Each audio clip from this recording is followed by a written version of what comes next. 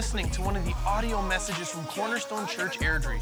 My name is Brad, and I'm the lead campus pastor and primary preaching voice here at Cornerstone Church Airdrie. We believe that the God who spoke so clearly all through the pages of Scripture is still speaking to his kids today.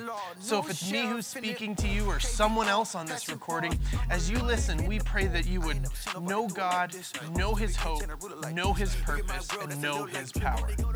Enjoy the message. Let it breathe, let it breathe, yeah. Peace, peace, Jesus, that's my creed. Michael B, yeah, he bossing. You can turn in your Bibles to Acts chapter 1 if you'd like to, although we will be reading more verses out of Matthew 24. So you can choose which place you'd like to go, our sort of base text or the text that we're going to be looking at the most. And just so you know, starting next week, it's going to be a little easier to find your place in the Bible because we're going to do a sermon series looking at the life of Jacob. And so that's only really contained in one spot in the Bible. So we're going to be going to Genesis over and over and over again. But for this week, you can go to Acts chapter 1 or Matthew 24. And the reason why next week we're going to start looking at the life of Jacob is because this week we are finishing up our series on our DNA as a Foursquare church. We're bringing this series to a close. If you don't know, we are a Foursquare church, for part of the Foursquare Gospel Church of Canada and the International Church of the Foursquare Gospel. The Foursquare Church was we call it a movement, but it's a denomination that was started in the late 1900s in Los Angeles, California, by a Canadian woman, actually. Her name was Aimee Semple McPherson. And so she began preaching on the street and began sharing the gospel with people and began to build a church and then began to build a denomination. And we are an offshoot of that we come from that place. And so we took the last few weeks to talk about what it means to be a Foursquare church and looked at the 4 pillars of a Foursquare church. And the symbols are on the back wall there, but we've walked through what it means that Jesus Christ is our Savior. What it means, we've spent 2 weeks looking at what it means that Jesus Christ is the baptizer with the Holy Spirit. And last week we looked at Jesus Christ the healer. And this week we're going to take a look at the final square, the last square of the Foursquare gospel, the purple square with a crown, Jesus Christ, the soon and coming King. We're going to look at what it means for us that Jesus Christ is coming back and coming back soon. And specifically what it means for you and I and our relationship with Jesus and with the world around us that Jesus is coming back. Because the idea and the understanding that Jesus is coming back should be incredibly influential in our lives. It should be a deep and important motivator in the way that we live. Now, something that has come out of this time of COVID and global pandemics and elections and all the things that are going on is that people are really wondering, is this it? Is this it? Are we living now in the last, not just the last time, but the last time? Is this it? Is this when Jesus is coming back? Are we in the last days? Now, this question has been a question that Christians have wrestled with for decades, for years, for centuries, and really since the day Jesus left. When is he coming back? If you're old enough, you may be able to remember that there were 88 reasons why Jesus was coming back in 1988. And the same guy wrote another book about the rapture report that Jesus was coming back in 1989. And then he did write another book in 1993 called 23 Reasons Why a Pre-Tribulation Rapture Looks Like It'll Occur on Rosh Hashanah in 1993. And then he did write another book in 1994. And this one was called, And Now the Earth's Destruction by Fire, Nuclear Bomb Fire. And it was a prediction of Jesus coming back in 1994. Some of you may remember a few years ago in 2011, there was a widespread prophecy from a man named Harold Camping that Jesus was coming back May 21st, 2011. And he said, the Bible guarantees it. And he got billboards all across the United States to let people know that Jesus was coming back on this day, so be ready. Now, I don't share these with you to sort of like mock these people that, hey, how they believe Jesus was coming back. But I share these with you to show and to demonstrate that we as Christians have lived inside of this tension. We've always been trying to understand what it means that Jesus is coming back and when is Jesus coming back, and always believing that we are in fact in the last days, whatever that meant for them. And it's something that we see even in the New Testament. The writers say that the day of Jesus' return is soon. Hebrews will charge Christians in the book of Hebrews chapter 10 verses 24 and 25. It will say, and let us consider how we may spur one another on toward love and good deeds, not giving up meeting together as some are in the habit of doing, but encouraging one another, all the more as you see the day approaching. But by this, he does not just mean, as often misunderstood, that we need to get more serious about our Christian walk and our Christian faith. And because sometime in the future, when you see the signs begin to appear, what he means is that he's writing to his readers and saying, you're already living in this time. The signs of the end aren't off in the future. They're happening now. All the more now, because they already see the day drawing near. Paul writes to Timothy in 2 Timothy, he writes, understand this, that in the last days there will come times of difficulty.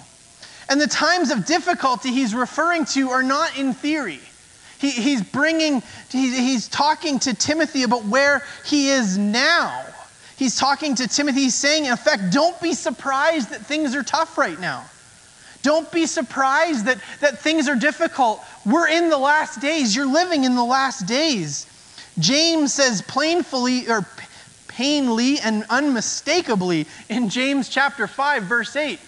Or 1 Peter 4. Oh, I missed that one. Peter writes in 1 Peter 4:7, the end of all things is at hand. And James says in James 5, verse 8, the coming of the Lord is at hand.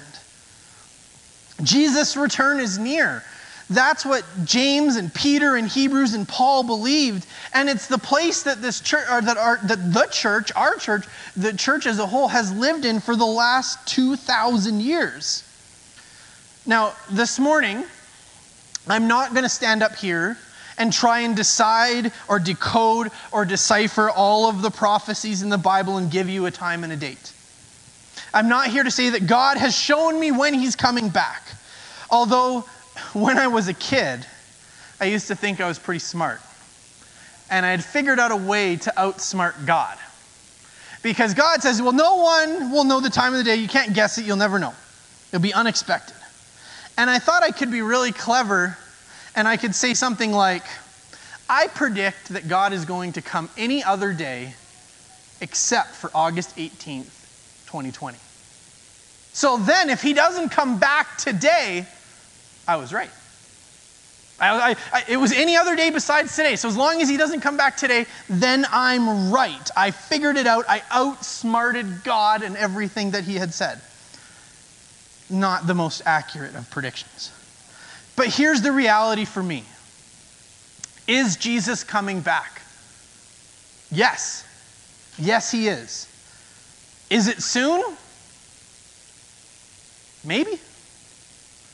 What do we mean by soon? What does soon mean? Does soon mean by 3 o'clock this afternoon? Does soon mean in the next 10 years, the next 50 years, the next 100 years? We don't know. Is Jesus coming back? Yes.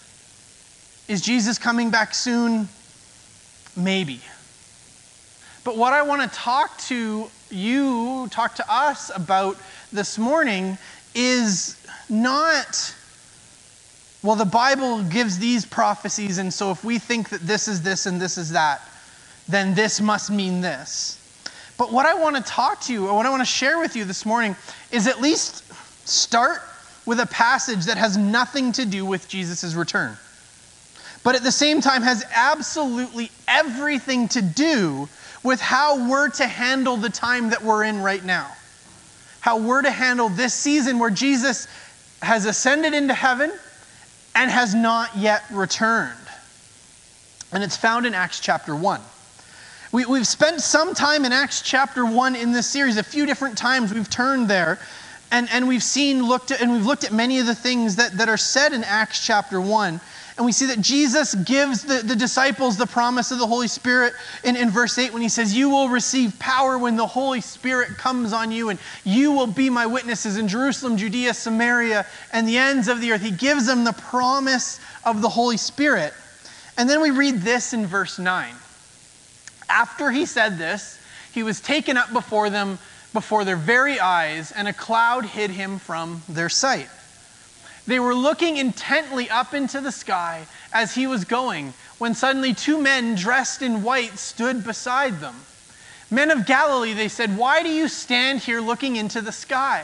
The same Jesus who has been taken from you into heaven will come back in the same way you have seen him go into heaven." The disciples watch Jesus ascend back into heaven, and they are standing there staring up into the sky until essentially Scripture says they can't see him anymore. And they just stand there staring up into the sky, trying to process and understand and take in everything that they've just watched happen in this moment, in the last few days, in the last few years. That all of this stuff, they're just trying to understand what's happening. When it says that two men dressed in white appear with them, and they ask them a question that I think points us to our first understanding of our time, our first priority, our first point for today. They ask the disciples, "Why are you standing here staring up into the sky?" And that's a question that I would like to pose to us today. Are we just standing here staring up into the sky? Or more than a question, perhaps a challenge. Don't be someone who's just standing there staring up into the sky. I think so often we as Christians can be guilty of this. And I'll talk about more what that means if you're like, I don't get it. We can be guilty of this when it comes to Jesus and his return. We can be guilty of staring up into the sky, looking for something. Staring up in the sky and just trying to figure out when Jesus is coming back. I shared with you all the books and prophecies that people have had when it comes to Jesus coming back. I'm in a Facebook group for Christian dads, and there's this guy in there who thinks he's figured it all out, and this is who Russia is, and this is who the US is, and this is who Israel is, and he's trying to interpret all of these passages from the Bible, and he posts like 8,000 word posts every couple of days, and he's trying to figure it out. And my contention is he's just staring up into the sky. We can devote so much time to try and figure out and understand who is what and what exactly this verse could mean for now, and exactly how this person is the Antichrist, or how this action or this treaty or how this other thing fulfills this verse or this prophecy. But for me, it's just staring up into the sky. We don't know. We can guess. We think we know, but we're just guessing. But I really believe in what Jesus had to say about his second coming, and when it comes to our understanding of all of this. In Matthew 24, Jesus begins to speak about his second coming. And he tells everyone that life will just be carrying on as normal. Just like what happened for the people in Noah's time before the flood. He says in verse 37 of Matthew 24, "As it was in the day of Noah, so it will be at the coming of the Son of Man. For in the days before the flood, people were eating and drinking, marrying and giving in marriage, up until the day Noah entered the ark." Jesus is saying life was just happening. People, they were eating and drinking. They weren't worried. They weren't stressed. They weren't seeing something off in the distance. They were just doing life. Nothing was different up until the day Noah entered the ark. And they knew nothing about what would happen until the flood came and took them all away. That is how it will be at the coming of the Son of Man. Two men will be in the field. One will be taken and the other left. 2 women will be grinding with a hand mill. One will be taken and the other left. And then Jesus tells us what we can know about when this will happen.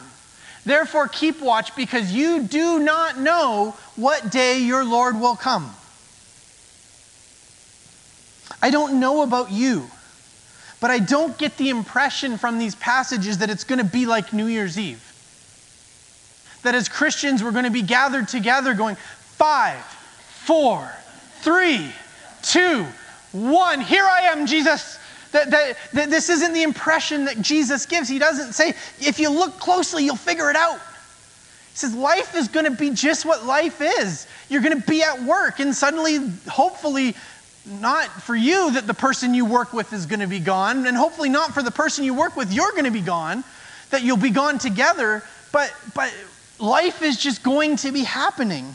And just before these verses that we read in verse 36, I didn't want to start with this verse because it kind of spoils the ending, but Jesus really does double down with this when he says, but about that day or hour, no one knows.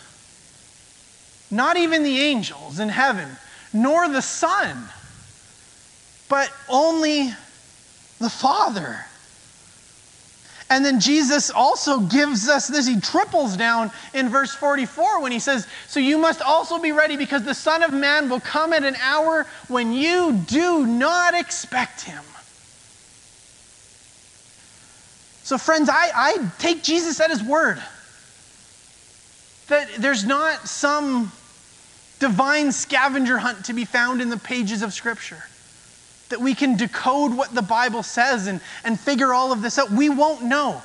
We can spend time doing that, but I don't want us to get caught up staring into the sky. Now we're going to talk about what it means for us to be ready. As Jesus says here, you also must be ready in just a moment. But I want to highlight the second part of this verse. When is Jesus coming back? When we don't, or when we least expect it. See, I think we get too caught up sometimes in trying to understand the second coming of Jesus. Jesus Christ, our soon and coming King. And we expend our energies as believers trying to figure out when and where and what this means and what could this represent. And we actually become distracted. We actually end up staring into the sky trying to figure this out. Our concern with the second coming of Jesus becomes merely about the second coming of Jesus, and we end up staring off into the sky. Now, the men who spoke with the disciples also said something more to the disciples when they said, men of Galilee, they said, why do you stand here looking into the sky? The same Jesus who has been taken from you into heaven will come back in the same way you have seen him go into heaven. The other thing that they remind them is, why are you staring into the sky? But then they give them this reminder, Jesus is coming back. Don't just stare off into the sky. Remember, Jesus is coming back. And this, for me, is the true importance of the fourth square. It's the true importance of understanding this. Jesus is coming back. And we need to live our lives with a real knowledge that Jesus is coming back. Jesus says, be ready, because I'm going to come back. And in Matthew chapter 24, Jesus continues on talking about his second coming. And he tells those who are listening that he's coming back, and he says, be ready. But then he shares with them sort of a parable to share with him his expectations of what for us it looks like to be ready. In verse 45, Jesus says, who then is the faithful and wise servant, whom the master has put in charge of the servants in his household to give them their food at the proper time? Essentially what he's saying is who then is the servant who's doing the job, the servant who's been given a task, who's doing that job. It will be good for him that the servant whose master finds him doing so when he returns. So who is the servant that's been tasked with something to do? It would be good for that servant when his master returns to find him doing what he's supposed to do. to find him giving the food that he's supposed to be giving to those he's supposed to give it to. And then after this, or verse 47, truly I tell you, he will put him in charge of all of his possessions. So who is this good and faithful servant? It's the one who's doing what they're supposed to do. Now, the next few verses after this, Jesus speaks about what will happen to the servants who are not doing what they're supposed to do. And we're not going to read through them this morning, but if you want to glance at them, it's not pretty. It's a pretty aggressively difficult metaphor to understand. When Jesus says this is what God's going to do to the people who aren't doing what they're supposed to do. So, what does it mean for us to live like Jesus is coming back? What does it mean for us to remember that Jesus is returning and have that affect us? What is it that our master has told us to do? What are we supposed to be doing? For that, you can turn a couple pages over from Matthew 24 to Matthew 28 to verse 18, where it says, Then Jesus came to them and said, All authority in heaven and earth has been given to me. Therefore, go and make disciples of all nations, baptizing them in the name of the Father and of the Son and of the Holy Spirit, and teaching them to obey everything I have commanded you. And then he gives them this promise, and surely I am with you always, even to the very end of the age. Or we can look at the last thing that Jesus said to his disciples before they were staring up into the sky, when he said, But you will receive power when the Holy Spirit comes on you, and you will be my witnesses in Jerusalem and all Judea and Samaria and to the ends of the age, to the ends of the earth. There's a copy and paste mistake there. What does it mean to live like Jesus is coming back? What does it mean to do the things that we have been tasked to do? What has our master charged us to do?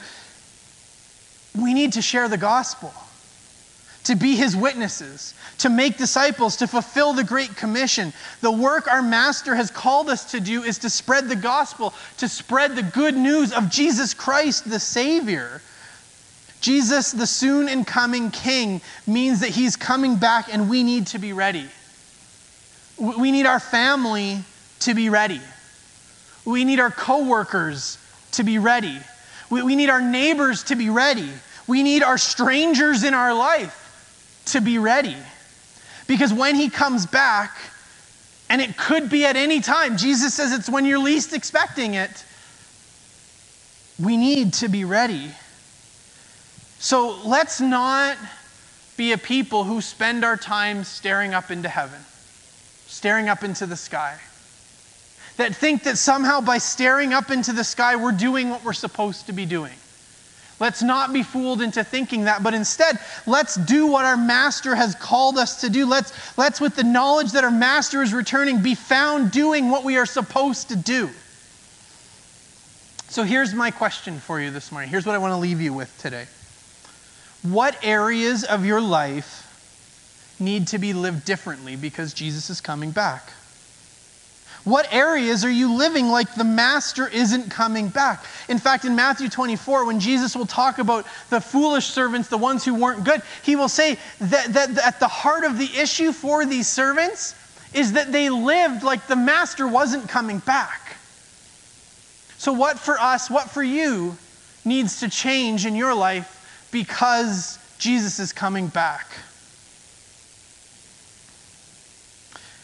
Something that God showed me in my life a few years ago is that while you may not be called to lead a particular person to the Lord, you may not be the one to lead an individual to the Lord, but that doesn't mean you don't have a role to play in their life.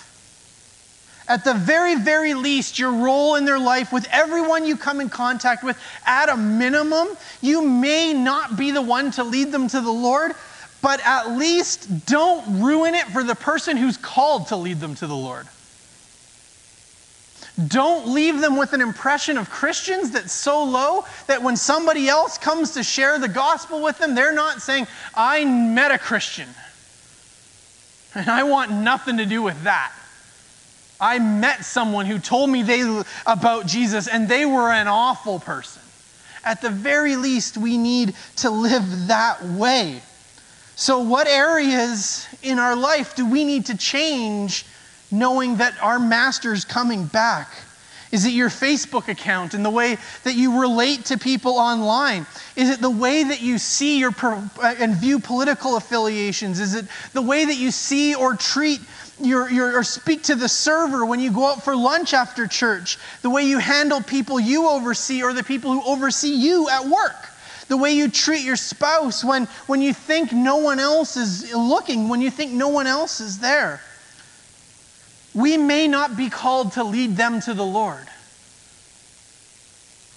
You may not be called to be the one to lead your server to the Lord at lunch today. But at a very minimum, help it a little bit.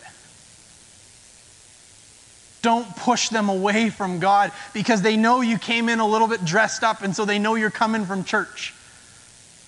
And then they say, oh, the church people, I hate it when the church people come for lunch. We need to not live like that. Is Jesus coming back? Yes. Is he coming back soon? I don't know. But the Bible ends like this. The last verses of the last book of the Bible of Revelation say this. He who testifies to these things says, yes, I am coming soon. Amen. Come, Lord Jesus.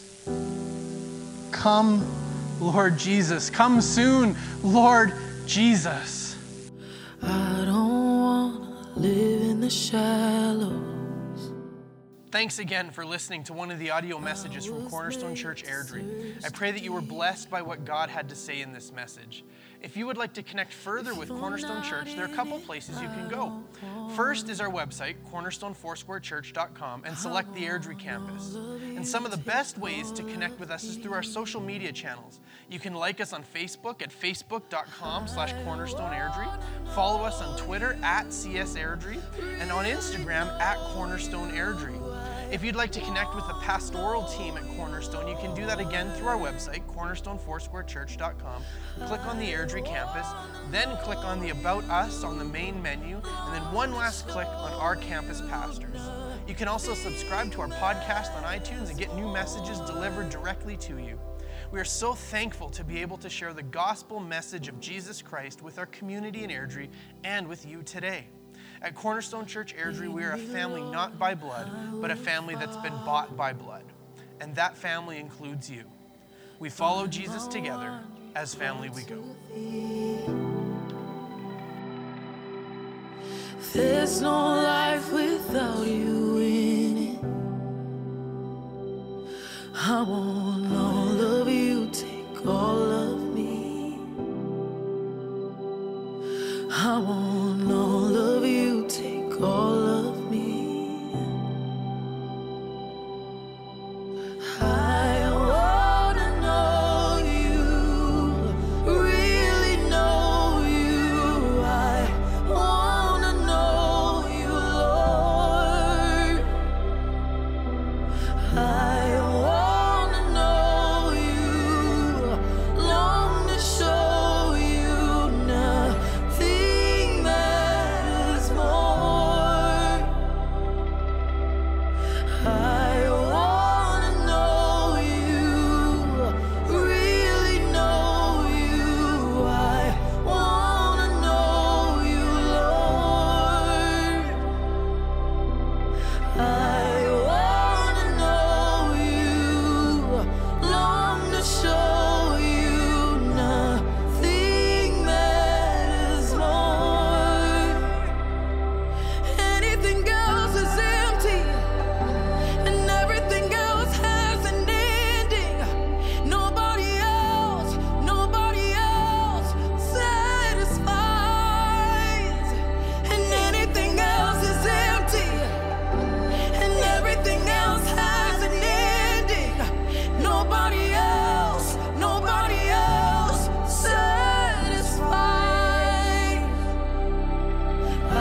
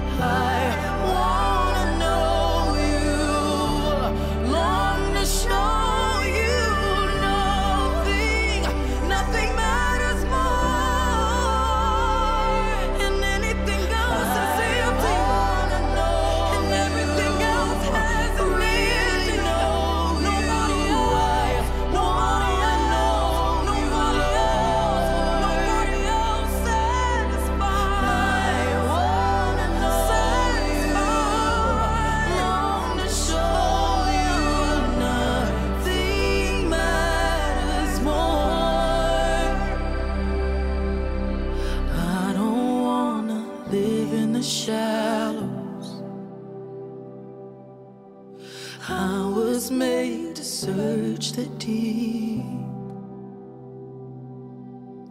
If you're not in it, I don't want it.